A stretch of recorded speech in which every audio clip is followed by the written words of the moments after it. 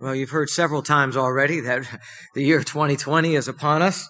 I think everybody knows that by now. But maybe what you don't know by now is that means this year we have the Olympics. Yes, we do.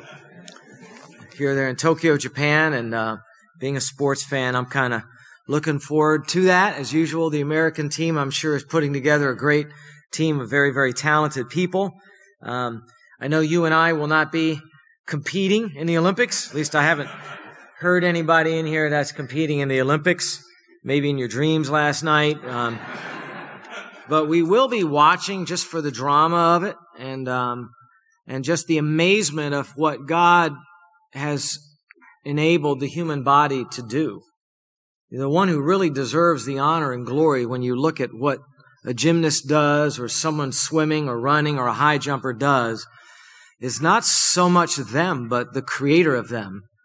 And that's something that's utterly missed in a very humanistic culture that surrounds the Olympics. But you don't forget that, and you give praise and honor to God as you see what they accomplish.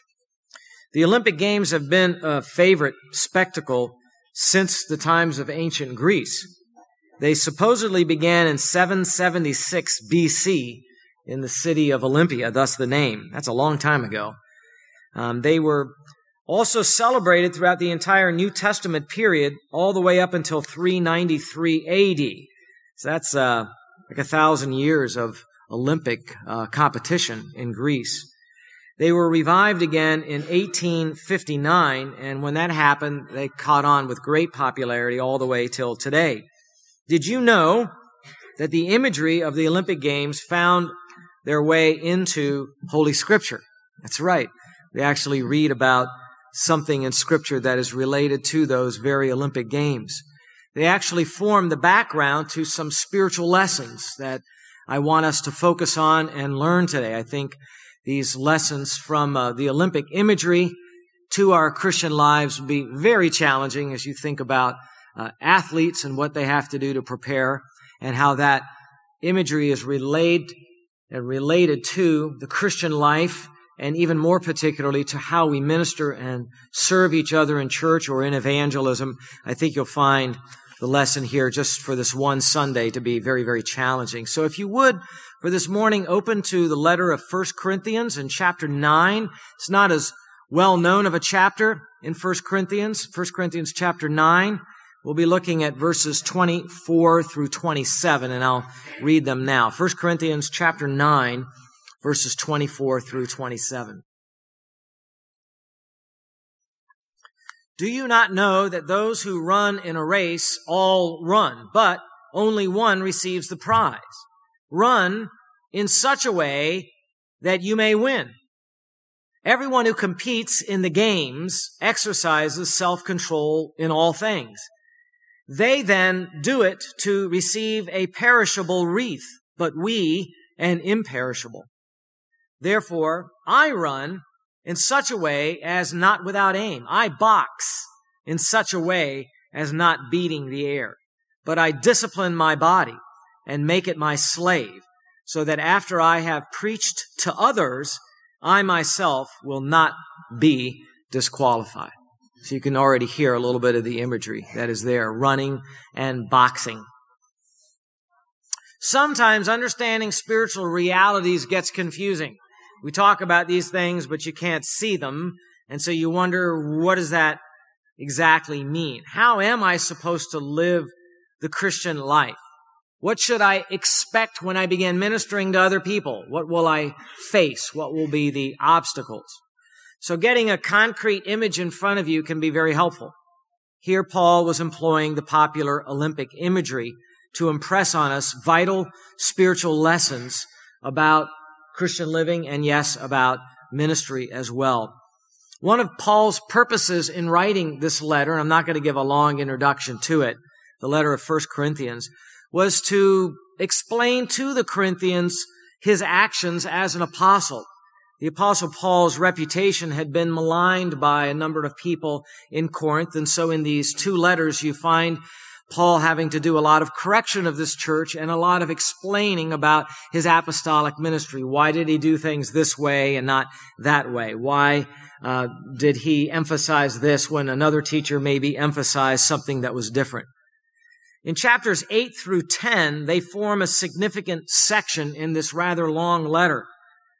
And the section comes to an end actually in chapter 11 and verse 1, if you want to look at it. Chapter 11, verse 1, where Paul simply writes, "Be imitators of me, just as I also am of Christ." In other words, he explained himself to the Corinthian believers because he wanted the Corinthians and anyone else who would read this letter, like us, to pattern our lives after his life, to pattern our ministry after his ministry. And Paul uses the familiar games to teach everyone how he conducted himself in his ministry. What was he about? Just like Paul, we are runners in a race. We are running in a spiritual race. Just like Paul, we are fighters in a spiritual fight, and we need to know that. Really, this teaching here in our short section connects backward to chapter 8 and to chapter 9, where Paul is explaining his ministry goals, and along with that, why he did some of the things that he did in ministry. He wanted them to understand his motivation in ministry and what his aim was. Why, for example, did Paul not exercise the freedom that he had in Christ in certain situations? Why was it that when he was around the Jews, he acted one way, and when he was around the Gentiles, he acted a completely different way? What was that all about? What was his aim? What was he trying to accomplish? He's trying to explain all of that by saying, because I want you to know my main goal, my main aim in what I'm doing. It is New Year's time, and at New Year's time, people think about resolutions for their lives or New Year's goals. I don't think that you have to do that. That's not a command in the Bible. But if something prompts your attention and gets you to maybe focus on being more obedient to the Lord, then I think that can be a good thing. Well, Paul's life goal was to advance the gospel of Jesus Christ. That was his goal. So he would do anything that he could to advance the gospel, and in advancing the gospel, to build the church, right? Because as the gospel advanced, people were believing it, and it filled and built the church. And as the church was being built up, they needed to be trained as disciples. That helped the health of each local church. He dedicated his life to that one aim. He streamlined everything that he did to make sure that one thing happened. And if you understood that about Paul's heart, you could understand his methodology even better. He chose to subject himself to discipline in order to advance the best message that there is anywhere in the world today. A lot of people think they have great messages, they have great spiels for their products or some cause that is out there. You notice when politics gets heated, everybody has, their important subject that they think is that everyone else should be standing up for, and everyone has a cause that they think you should be spending money for, and they'll tell you about that cause. But the best message and the best cause is the gospel of Jesus Christ, and Paul understood that. And so he very wisely streamlined everything in his life to make sure that advanced, the gospel advanced. Winning people to Jesus Christ was his aim. Notice in chapter 9 and verse 19, he says, "Though I am free from all men, I have made myself a slave to all so that I may win more." I want to win more. I want more fruit. I want that to happen. And so though I have freedoms, I'm not going to use them. I'll make myself a slave because I've got to win them. And I want to see the Word of God and the gospel spread into their lives. And that's what I'm all about, Paul wrote.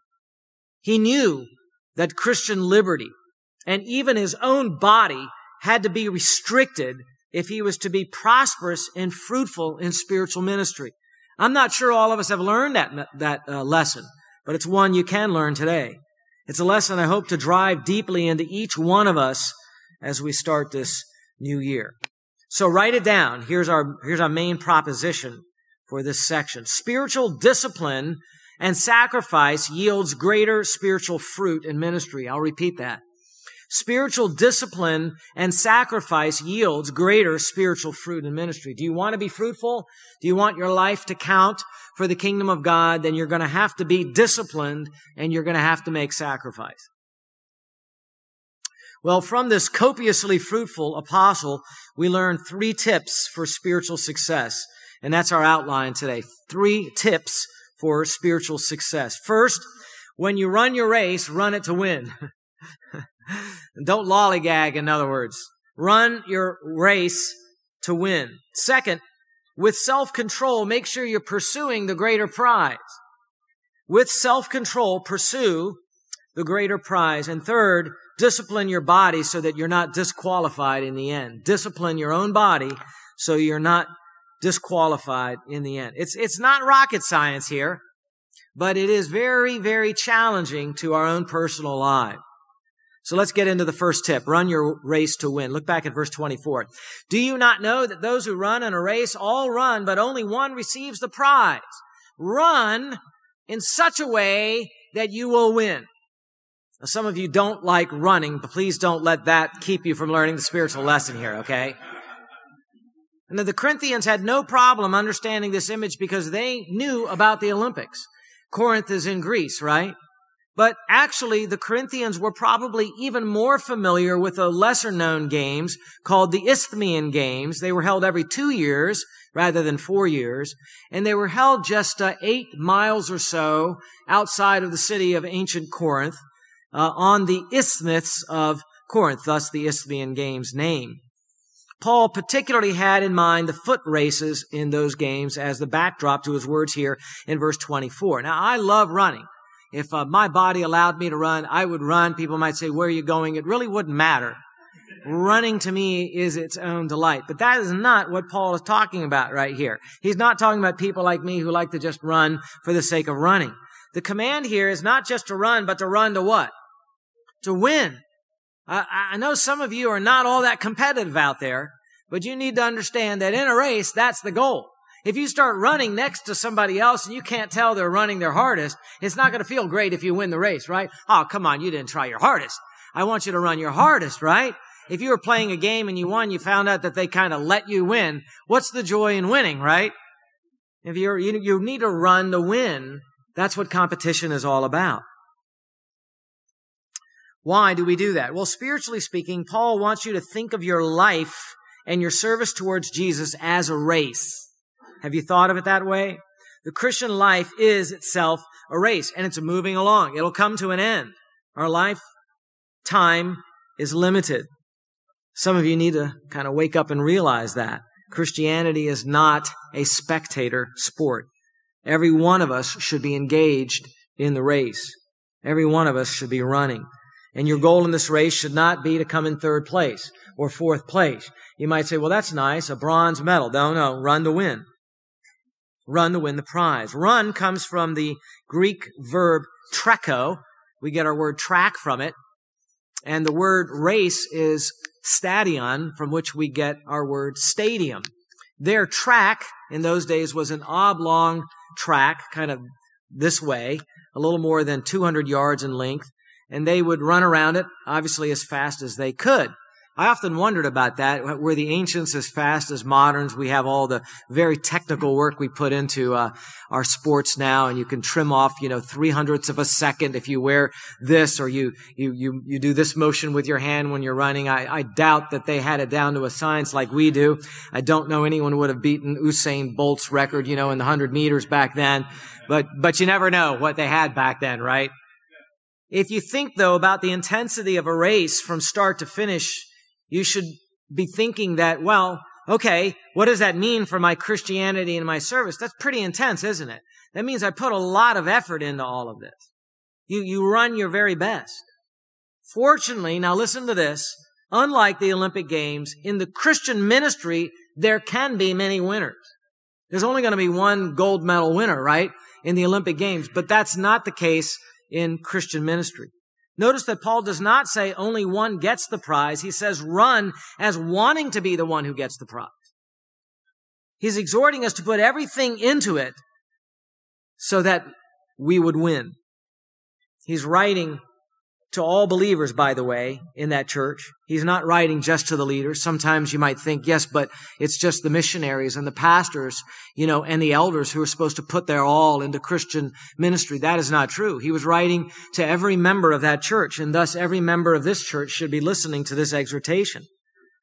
Dr. John MacArthur points out how we can all win. In his commentary, he writes this: a great difference between those races and the Christian race is that every Christian who will pay the price of careful training can win.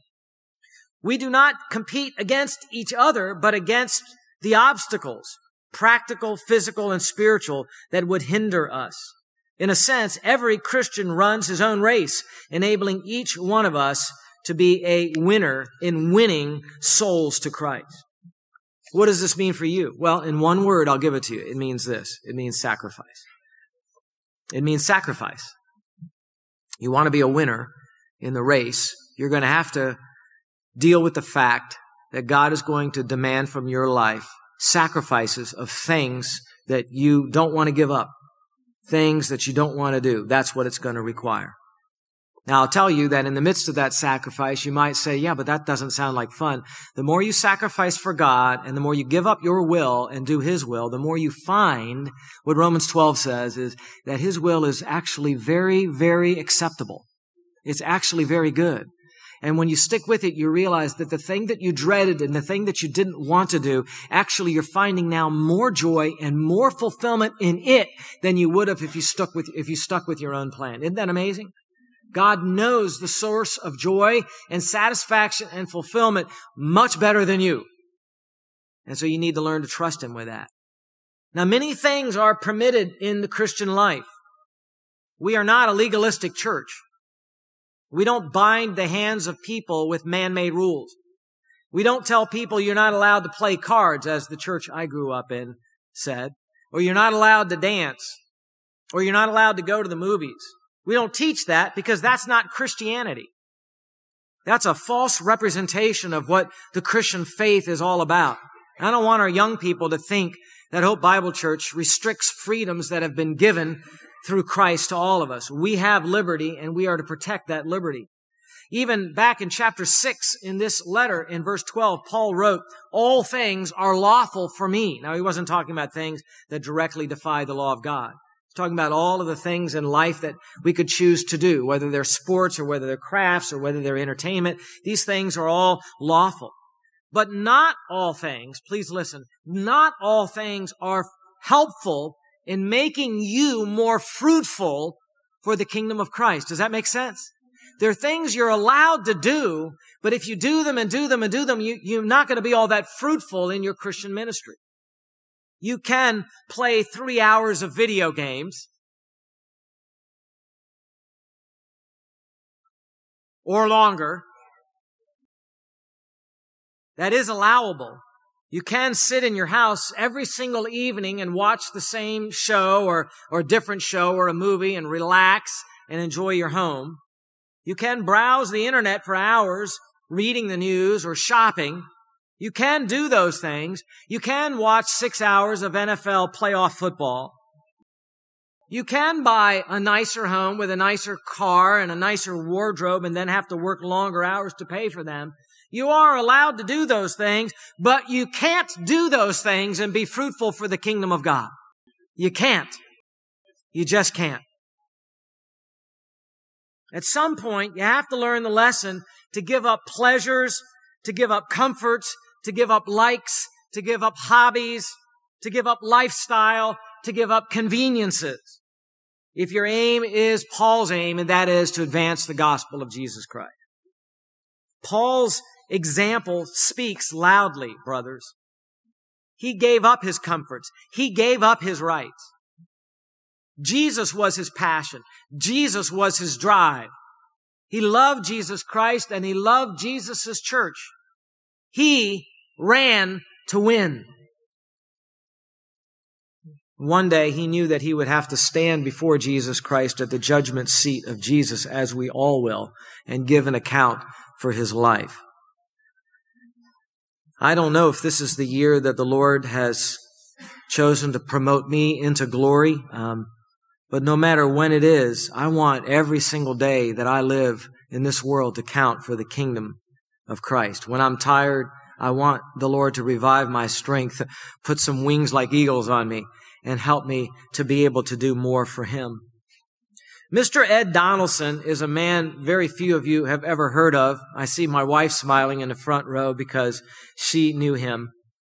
He left his comfortable suburban life and home and sold it all and bought a piece of land in southern Pennsylvania and turned it into a Christian retreat and camp center called New Life Bible Camp. I know this because it's a place that the Lord used in my college days to go to retreats and which had a profound spiritual impact upon me. His sacrifices led to the growth and salvation of many, many other people. He used to say to us, only one life to live will soon be past. Only what is done for Christ will last. Have you heard that? He is in glory now, and he was right. And he is receiving from Christ all of the rewards, all of the crowns that went with his own personal sacrifices of finances, of lifestyle, of time, and whatever else he gave up for the Lord. He is right. Life passes fast, and he's right. Only what you do for Jesus Christ will last into the next life. Please think about that, because you don't want to waste your life. It goes hand in hand with really learning wisdom, right? You and I are to harness all of our life and focus on the goal of advancing Jesus' message to the world, of winning people to Christ, building Christ's church. Indeed, we've been blessed to help build an entire region of churches here. Gamma, the whole region of churches that looks to this church for a little bit of leadership. And I pray you understand that and realize the importance of that. Now, we are to run the Christian race to win and be involved in Christian ministry to win. You are to do this. You are to teach your children to do this. If you're homeschooling your kids, that's what you're to tell them. If they're in a Christian school, that's what they're to be taught. If they're in a public school, that's what you're to teach them. That's what parents should be passing on to their kids. You have only one life. It'll soon be past. Kids never believe it'll soon be past. Well, when you're going to grow up and you're going to study and learn your lessons, why? Why do all of that? Why do you get a job? What is the point? And the point is to help make a contribution in your work, with your talents, with your knowledge, to the kingdom of Jesus Christ. That's what it's all about. That's the first tip. Second tip. With self-control, pursue the greater prize. Look at verse 25 now. Verse 25. With self-control, pursue the greater prize. Everyone who competes in the games exercises self-control in all things, Paul wrote. They then do it to receive a perishable wreath, but we an imperishable. You can note a sense of triumph there in Paul's words. There is a universal rule about competition that is stated right here. Everyone who competes must exercise self-control. Competes in the games comes from the verb agonizomai, from which we get words like agonize and agony. The term itself refers to intense struggle of some kind. Competing as an athlete was not a half-hearted venture. They had to strive. In the ancient games, every competitor had to undergo strict training for 10 months straight if they wanted to be in the games. During those 10 months, the person had to undergo self-control in every area of their life. They spent the very last 30 days before the games attending exercises while being supervised. Have you ever looked at the exercise regimens and the eating regimens of sprinters and other athletes in the world these days? I was reading about that this past week when they're trying to have, I'll just give the example of sprinters. Sprinters need a combination of strength and speed and explosiveness. So what do? They have a very methodical way of lifting weights, and even the way they warm up has to be done in a certain way to make sure that their muscles really are at their peak performance to be able to spring into quick action. They go through a series of sprints after that in exact intervals to build up the strength of their cardiovascular system. And then their eating has to be exact, the exact amounts at the exact times to get the maximum amount of energy when they're going to run the race. It's just amazing what they go through. They do it over a long period of time also. Notice that Paul writes that they have to exercise self-control in all things. That means in every way that's needed to prepare to win the race. It's vain to show up at the competition if you haven't for months been exercising self-control, right? What vanity that would be. You know, they'd be huffing and puffing, coming not just in last, but way behind the pack, and people would be like, yo, bro, what happened to you? Did you hurt yourself in the race? No, I'm just a little out of shape. I didn't realize the race was so far. No self-control, then there's no competing and there's no winning. Self-control is the key. And I know some of you hate self-control, so you probably didn't hear me say that, so I'm going to say it again. Self-control is the key. For sprinters, training may make the difference between 100 meters time of 9.85 seconds or 9.72 seconds, which may be the difference between a bronze and a gold medal. The race really, if you think about it, is won long before they get there through their self-control and their regimen of exercise. Well, the same is true for the Christian life. Self-control is the key. You might not have been thinking about that, but it really is. Self-control is even listed as one of the fruit of the Spirit in Galatians chapter 5, right? The fruit of the Spirit. How do we know where the Spirit of God is working in the life of a person? The fruit of the Spirit is what? Say it with me. Love, joy, peace, and it goes on, right? When you see those things in the life of a man or a woman, you know the Spirit of God is at work. Well, one of those is self-control, which you could see it as, since it's self-control, really the power is coming from the Spirit of God. So we could call it what? Spirit control, right? Spirit control. If God is at work in your life and you're really responding to Jesus in obedience the way you should be as you're listening to the Word of God taught each and every single week, then you should be finding in your life a greater amount of self-control happening. That spirit control allows you, empowers you to put aside lesser things that you may enjoy, things that are not necessarily wrong, put them aside so that you can do more important things. For many of you, it's not bad things that you have to stop doing. It's actually lawful things that you do way too much. Remember, you're a Christian athlete in a much more important race. You can't just mosey through life and expect to be fruitful. I wonder if you would take some time to stop and take inventory of your life and actually look at how you spend your time. Not over the holidays, that's an exception, right? But the normal course of your life. Where do you spend time? Maybe some of it you are spending time in things that you thought were important, but you need to take another look at it and realize that that thing takes far too much of your time and it's not yielding very much in terms of spiritual fruit. I don't know what that might be for you, but the thing I'm encouraging you to do is to take an inventory of the way your time is spent and ask yourself, how important is this? How fruitful is this? Where am I making a difference with this? And of course, that takes a lot of thought, a lot of seeking counsel and looking at it. But that's what you're going to need to do, because that's what's going to happen when you and I die and we go before the Lord and we walk up those steps, however many there will be. And we rise the Bema seat, judgment seat of Christ, and there's the Lord Jesus, not to condemn us, but to evaluate how we lived and to reward us. And He asks us how we thought we lived our life for Him. And to me, that's the greatest accountability I will ever need.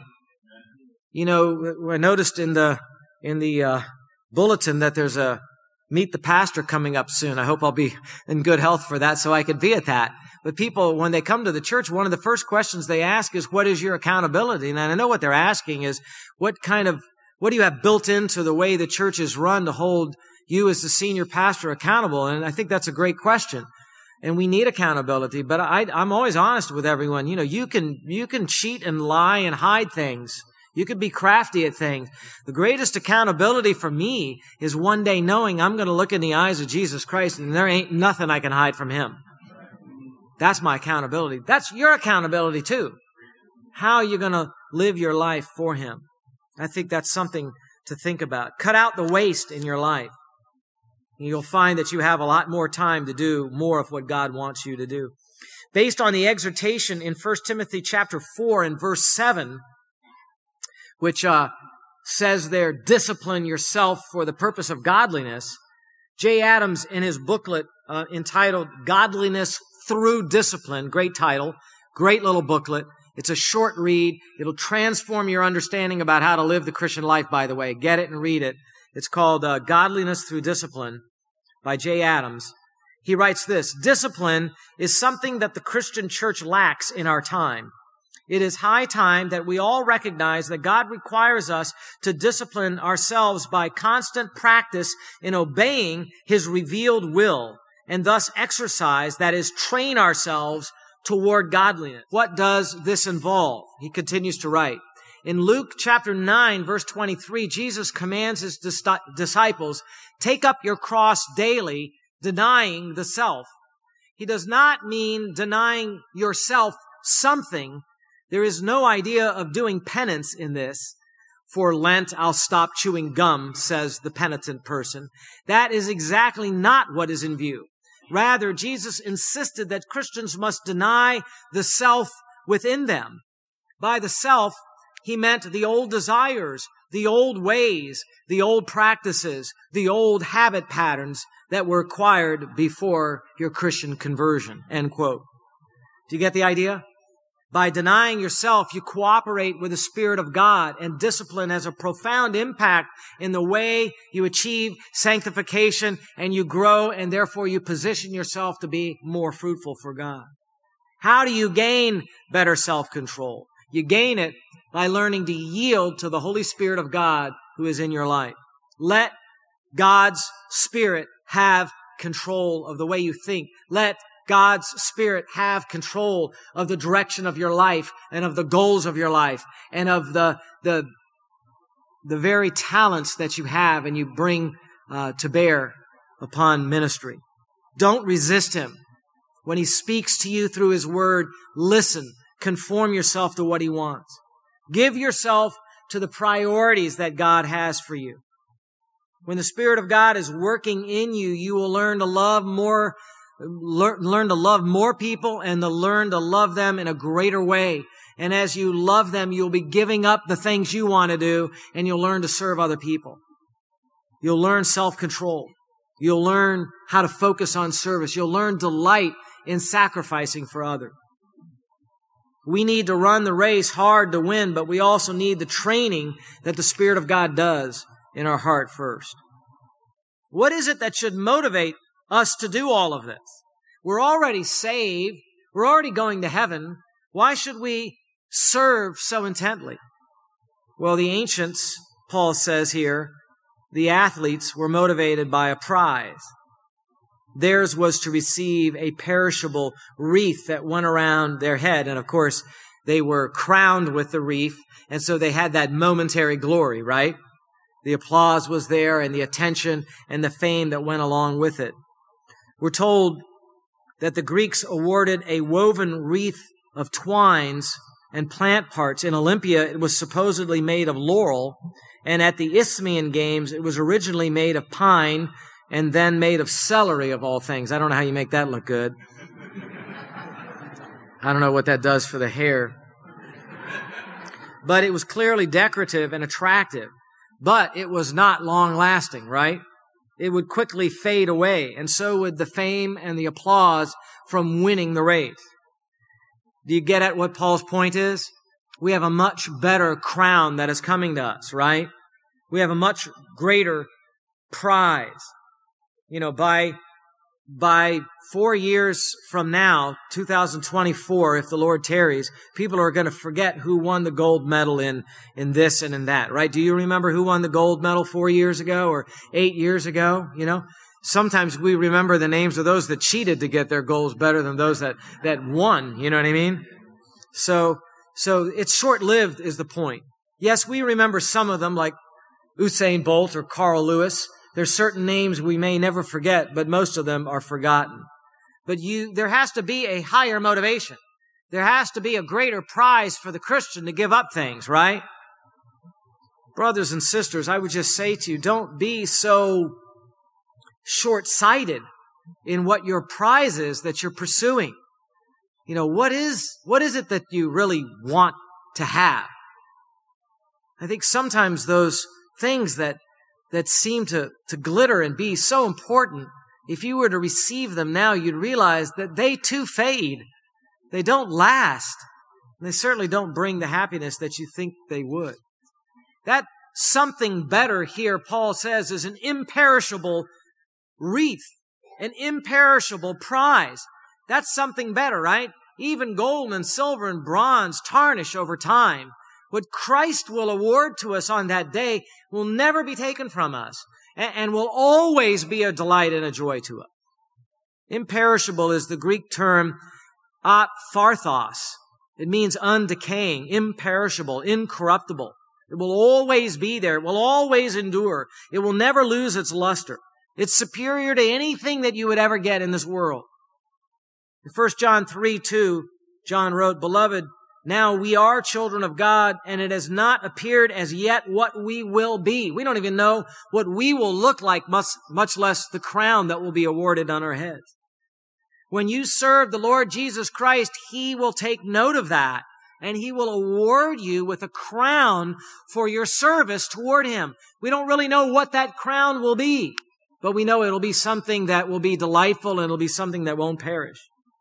Some of the crowns that are listed in the New Testament refer to crowns that every single believer will receive, such as the crown of life that is listed in Revelation chapter 2 and verse 10. Everybody's going to get that.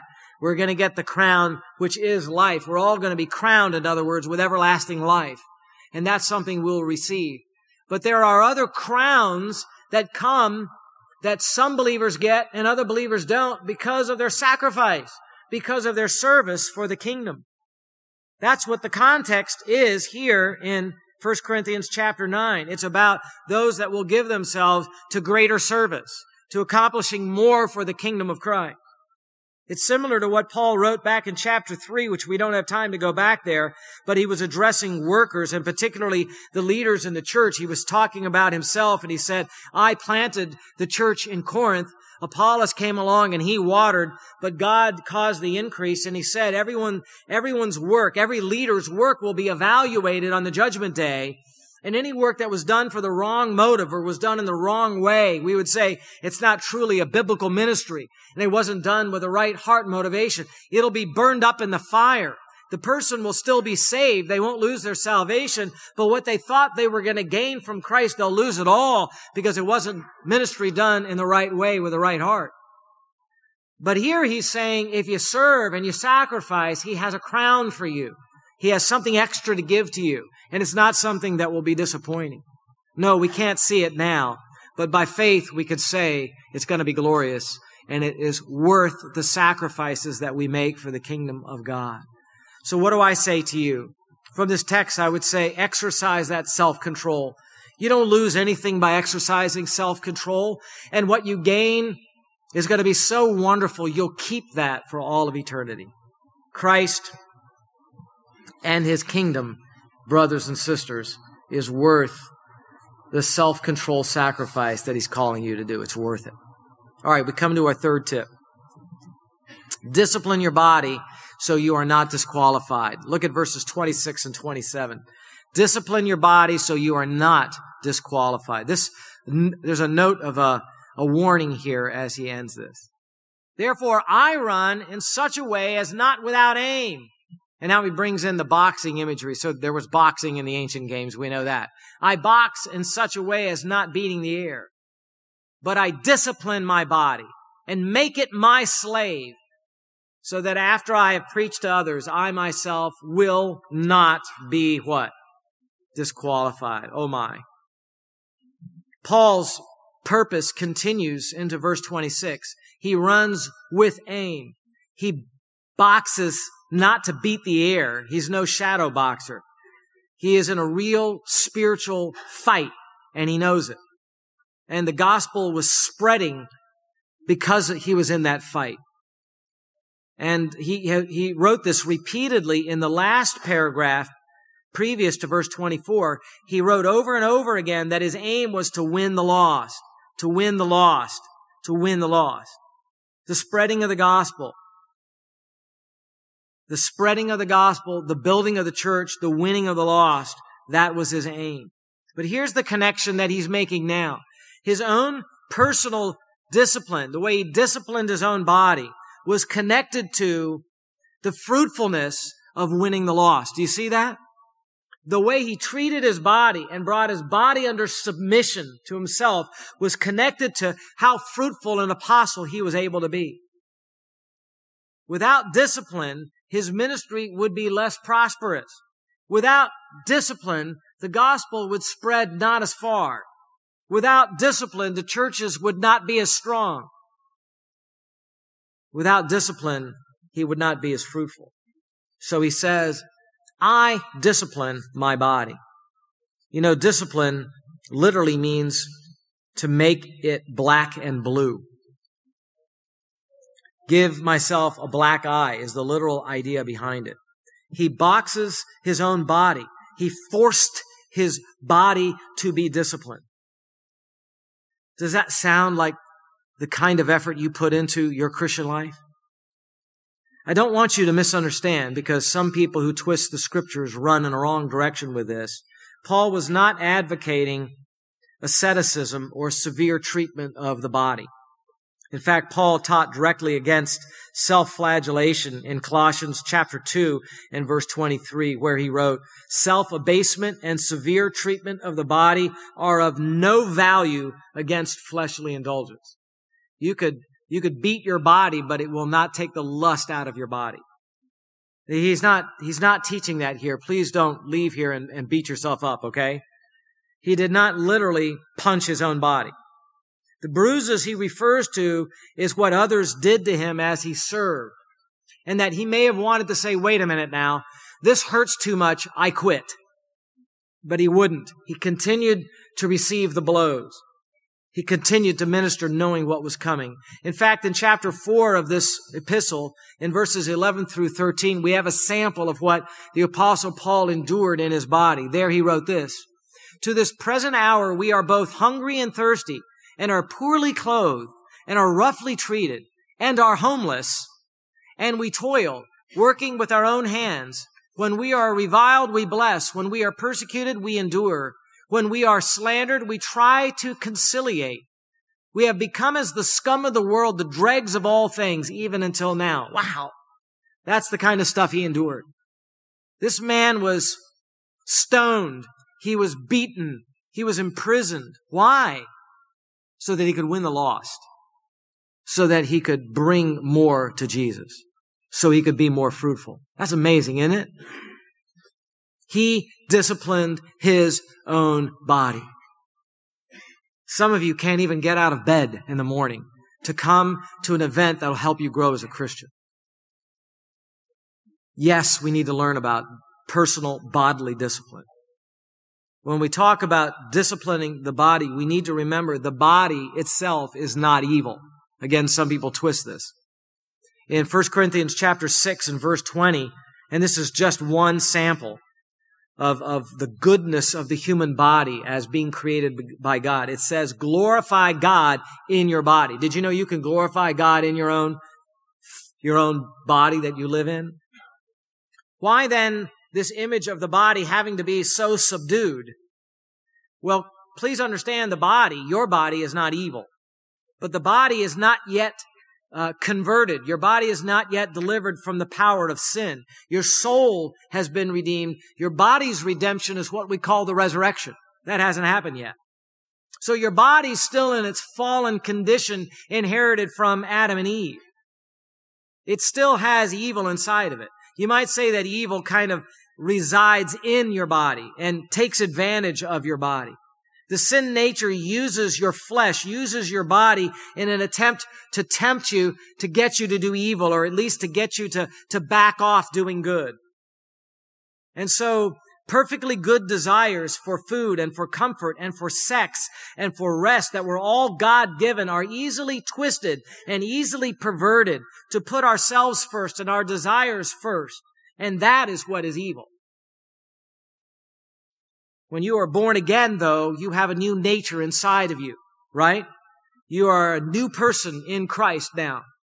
So there is a struggle between that new you, that new nature that you have, and that remnant of indwelling flesh that resides in your body.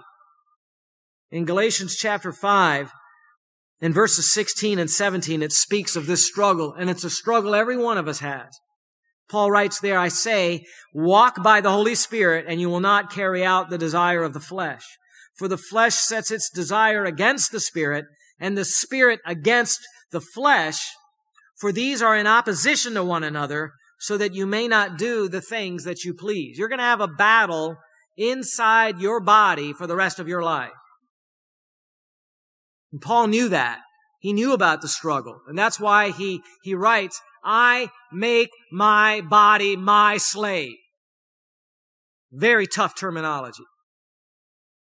It's worded that way so you could see the kind of effort it takes to grow in Christ, the kind of effort it takes in cooperation with the Spirit of God to get rid of bad habits so you can count for the kingdom of God. I enslave my body. I will not let it master me. Paul would do whatever he had to do to fulfill his apostolic calling. Dr. Garland, in his commentary, writes this, Paul endured physical privations to win over his bodily cravings so that he can then win others over to Christ. Discipline for discipline's sake, therefore, does not drive him. He buffets his body. That's not buffets his body, by the way. He buffets his body and makes it his slave to heighten his capacity to deny himself so that he could serve others. End quote. In the same way, your body must not be your Lord.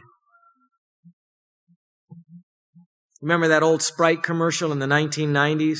Obey your thirst. And those who obey their thirsts also obey their lusts and their impulses. But an athlete is able to overcome those things, beat his body into submission, make it obey so that he can accomplish what he needs to accomplish. Unfortunately, even with most athletes, they do it for their own glory. And that is increasingly obvious in today's sport world. And that, please understand, young people, is vanity and is not to be imitated.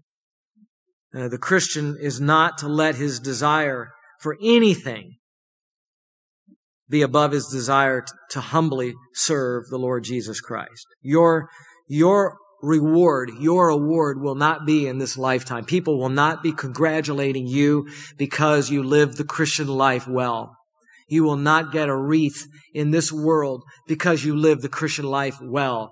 If you serve and you break your back for the church and people even in the church don't recognize it, no one in the world is going to come to you and say how wonderful a person you are, what an outstanding citizen you are for serving well in your church. They're not going to do that. You have to beat your body into submission, and you have to know what the prize is that is ahead of you. You have to believe that. Paul ends all of this with that warning. If you don't buffet your body, if you don't make it your slave, there's the real possibility that you will be disqualified. And he didn't want that. Paul did not want to preach to others, then fail in his personal example to do what was right by giving into his bodily desires and be disqualified. Preaching, by the way, here refers to evangelistic preaching. And disqualified is the term adokimos. It refers to being unapproved. It would be used in the games to mean someone who did not compete according to the rules, and so they were what? Disqualified, right? Now, for us, what does disqualified mean? Well, remember, whenever you interpret Scripture, you must interpret according to context, right? This does not mean you are disqualified from being a Christian. Otherwise, you might think of just one slip-up and then, just like that, you're no longer saved. That would be a scary prospect, right? And those that are deep into Arminian theology have to worry about that, because they actually think they gave themselves the faith to be saved, and they can therefore lose their own faith and become unsaved. That's a scary thought. But Christians are not saved by granting themselves faith. We are saved by the grace of God. Even the faith we have is a gift from God. Our sin will never be greater than God's grace. So we don't need to worry about losing our salvation. If that thought came to you as we were reading this passage, I'm going to quote 3 verses to you very quickly. Jude 24. There's only one chapter in Jude. Jude verse 24. Christ is able to keep you from stumbling and to make you stand in the presence of His glory, blameless with great joy. I'm looking forward to that. Because, if it was up to T. Leak, he would wander away. But Christ holds me fast, right? As the song says. Romans 8:39, nothing created is able to separate us from the love of God in Christ Jesus our Lord. John chapter 10, verse 28, Jesus said, I give my sheep eternal life, and they will never perish, and no one is able to snatch them out of my hand. And he went on to talk about how the Father is greater than all, and no one can snatch him out of the Father's hand. The context here in 1 Corinthians 9, verses 24 through 27, I hope by now is obvious to you. It's not about salvation, it's about service. Service for Christ. Disqualification means disqualification in ministry. It means that you preach to others, but then you did the opposite of what you preached to them, and now you have lost your credibility with them. They're not going to listen to you anymore. You're in the workplace and you've tried to live up to a certain standard, and now you have, in a hypocritical manner, you've violated that trust from others, and they know it, they spotted it, and you may have lost your ability now to win them to Christ, or your neighbor or whoever is watching you closely. They won't listen to you anymore. You had an opportunity, you had a chance, but now it's gone. Dr. Gramacki comments, an Olympic athlete who won a race did not lose his Greek citizenship if he was subsequently disqualified. However, he did lose the honor and forfeited his wreath crown. Again, I could bring up certain names of people in the Olympics that were cheated, but I won't do that. Who cheated, and lost their medals. But you know the point. We could bring up the names of fallen Christian ministers, couldn't we? Of people who had great TV ministries, and they had an incredible opportunity, all kinds of money, all kinds of opportunity to bring the gospel and biblical teaching into the homes of millions of people, and they lost the opportunity because they were caught cheating on their wife, or because they were caught coveting the gold, or whatever it may have been, right? And it's so sad. The same can happen to me. The same can happen to you. And the more opportunity you're given in Christian ministry, the more Satan will go after you to bring you down. And so you have to watch yourself carefully. It is logical that Paul wrote to young Timothy as a pastor in 1 Timothy 4, take heed unto thyself first. This applies to every believer. If you want your life to count for Christ 10 years from now, 20 years from now, don't lose what Christ has given to you. Don't lose the testimony. Don't lose the influence that God has given you in the lives of your children and your grandchildren, in your workplace, or wherever it may be. Don't be disqualified in the eyes of those people. What a joy to get to the very end of your life and be able to write, as Paul wrote in 2 Timothy 4:7, I have fought the good fight. I have finished the course. I have kept the faith. That's what we want for all of you. So bring your body under submission to the will of the Lord Jesus Christ, so that you can fulfill the mission of Christ, and that is reaching the lost for Him and building His church. Amen? It does not keep you from the good life. Personal, bodily discipline is not your enemy. It will not rob you of joy and of the good life. When you learn the joy of discipline, you'll learn that you had in your mind a lie of Satan that kept you from greater discipline and also kept you from greater abundant living in the Lord Jesus Christ.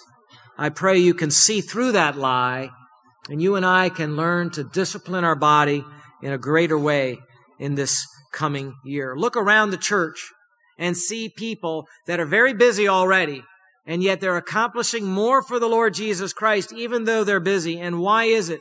Because they've disciplined their schedule, they've disciplined their body, they've disciplined themselves, they've said no to themselves and no to their own will, and God is using them. Mark them as an example and pattern your life after them and after the Apostle Paul. And you too will be fruitful in the new year. Amen? Father, take your word and impress it upon our hearts and change the way we live. And bless us as we come to your table now, Lord, as we fellowship around your table and have fellowship with you. We love to be in your presence, Lord. Thank you for being close with us. We need your power and the presence of your Holy Spirit. Amen.